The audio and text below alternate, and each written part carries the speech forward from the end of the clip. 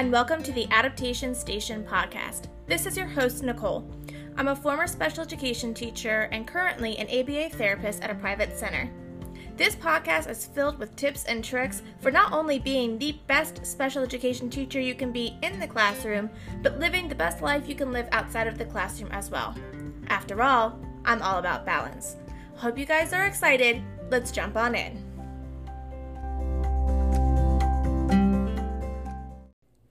Welcome back to another episode of the podcast, and this episode was highly requested. It's all about how I took data electronically in my classroom. I really debated when I was making this podcast because I didn't know how to share information with you guys through audio only. I really feel like to teach you how to make data sheets in Google Forms, you need to see what I'm doing. And what I decided to do was, if you go back to the description of this podcast, you can click and go to a blog. The blog has two different visual supports for you.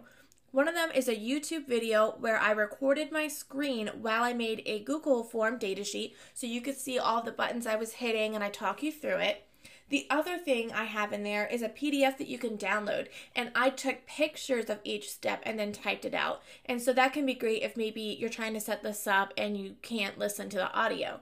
So both of those supports are in that blog post, and this podcast is going to talk about why I loved taking data electronically in my classroom, and I'll answer a couple of questions that I frequently get. So data is the thing that I absolutely love and hate at the same time. Data drives our decisions. It's how we know our students are making progress against their goals. It helps us know if we need to change an intervention or a way we're teaching a concept. But it can be a pain to collect as well, especially when you have a whole team working with a student. It can be really difficult to keep it organized. This is where Google Forms come in. It's the thing that changed my classroom. And before I share this, I want to make it clear that I did color code all of my students. When I first wanted to do data online, I went to my direct supervisors and asked them the best way to maintain confidentiality. We determined that using my color coding system would work. Every student in my class was assigned a color, which made it easier to keep the sheets confidential. So, for example, if Johnny Martin is color-coded blue, his datasheet just says blue datasheet. The only people who knew my color code were my therapist, my aides, and my assistant principal. So that meant if anybody else found the datasheet, they would have no idea which student it was, and that helped protect the confidentiality. So here are my 5 top reasons why I think you should consider electronic data sheets. And I know that electronic data sheets are not right for everybody, but after listening to these 5 tips, you might find that it could be a good fit for your classroom or your setting. The first reason is I don't have to worry about the paper data sheets. I was that teacher who lost everything. I would forget to make copies. I couldn't read my own handwriting. Paper data sheets were a disaster for me. And in fact, I didn't have my aides take data at all in my first couple of years of teaching. I thought, if I can't figure out an effective system to take data, how can I train someone else to take data?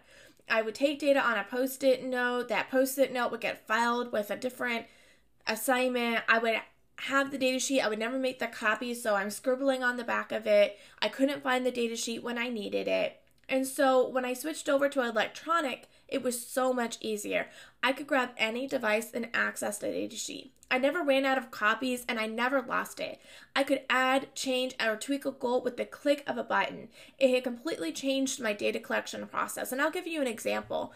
I had a student where I was running a goal, and I realized that I really needed to be tracking the prompting level as well. When I was doing paper data sheets, I would have just scribbled on the side of the data sheet prompts, and then I would have gone back 2 weeks later and not been able to read my handwriting or necessarily remembered what that was. By doing electronic data sheets, right then and there, I went to the editing side, added the prompts in there so I could track that, and we were ready to roll forward. It was so easy to change that data sheet so I could capture more information, and I didn't have to remember to do it later. The second reason that I loved it is that it was easier for my aides to take data. So as I mentioned before, my data was only taken by myself. And then when I put the system into place, my aides were able to take data on a regular basis as well.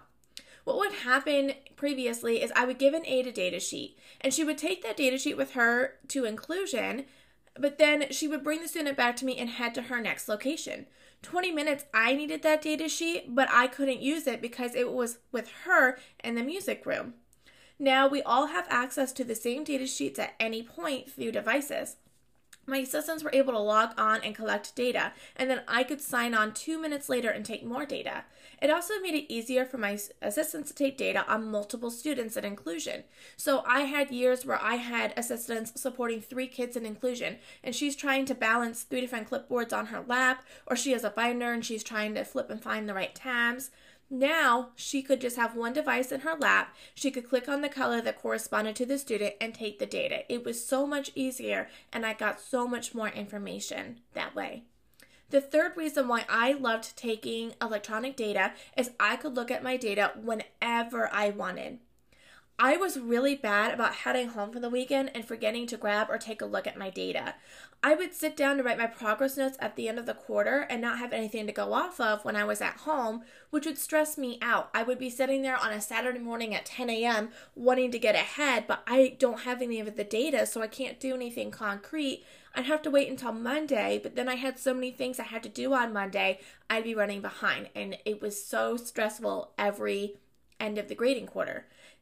After I switched to electronic data, I could just sign in on a Saturday morning, take a look at the data, start writing my progress notes, and continue on with my day. Now, I know some people have a strict policy of not doing schoolwork from home, so that might not be appealing to you, but I'm the type of person who would much rather do my work from home, wearing comfy clothes and a cup of tea with my dog at my feet. I don't like to sit in my classroom or in my center and catch up on all that type of stuff. So being able to log in and look at my data on a Saturday morning was just so much more peaceful and less stressful for me. The fourth reason why I loved collecting data online was Google Forms graphed the data for me, and that was a biggie for me. I wish I had been better at graphing my data weekly, but I wasn't. I found it daunting to go through all of my data at the end of the quarter. Plus, sometimes I'd find out a little too late that an intervention was not working. When I switched to electronic data, I could click on the responses side and see all of the data graphed instantly. It took a weight off my shoulders and made me feel more confident in the data collection. The fifth reason why I loved collecting data online is I could share it with my administrator immediately. I've had my data pulled for review before, and I always had to scramble to find it. Having your data pulled for review is a stressful situation on its own, and having to search for all of the sheets you have on clipboards around your classroom only adds to the stress. Once I switched to electronic data, my administrator had my login, and so that's one thing that was different. My assistants had access shared to them, so they could not go in and edit the data sheet. They could just fill it out. My administrator actually had my username and my password, so she could log into my datasheet at any point and see it in real time. It took the pressure off of me, and it could keep us all on the same page. I didn't have to worry when I went out of the country for my brother's wedding in Spain that my assistant principal would need to see my datasheet and wouldn't know what to do. She could just log right in under my name and see whatever she needed to see right away. As I mentioned in that blog post, I have a video tutorial and I have that PDF that you can download. Another question that I frequently get is what I used to collect the data. I had bought some Amazon Kindles, or Kindle Fires from Amazon on Prime Day, and I got them really cheap, but you can really take this data on any electronic device. If your staff is allowed to use phones, they can access it from their phone. You can access it from a laptop. One of the other things that I would do occasionally is I might still take data on paper and then log it into Google Forms. So maybe you still can't fathom doing data electronically, or maybe you don't have enough devices, or your assistants are not comfortable accessing electronic information. I think even if you're still taking your paper data and then maybe once a week you just plug it in as a teacher into Google Forms and it's graphing it for you, that is another great way to do it. So sometimes during reading group, it was just easier for me when I was trying to collect the academic behavior and communication data on 6 different students at the same time. Even though the electronic forms were easy, that's still a lot of clicking between forms, so I might just jot that stuff down on a piece of paper, and then that afternoon I would go into my Google form and input all of it, and then that way at the end of the week I could still look at the responses and everything would be graphed out. I hope this helped you guys feel more confident in approaching your administrators to collect data electronically if that's something you've been interested in. Again, I encourage you to go look at those visual supports because it'll really help you if you're not really sure how to get it started. And you can always reach out to me with questions. I love helping people figure out how to get this going in their classroom. I hope this podcast was helpful and gave you something to think about, and I will catch you guys in the next one.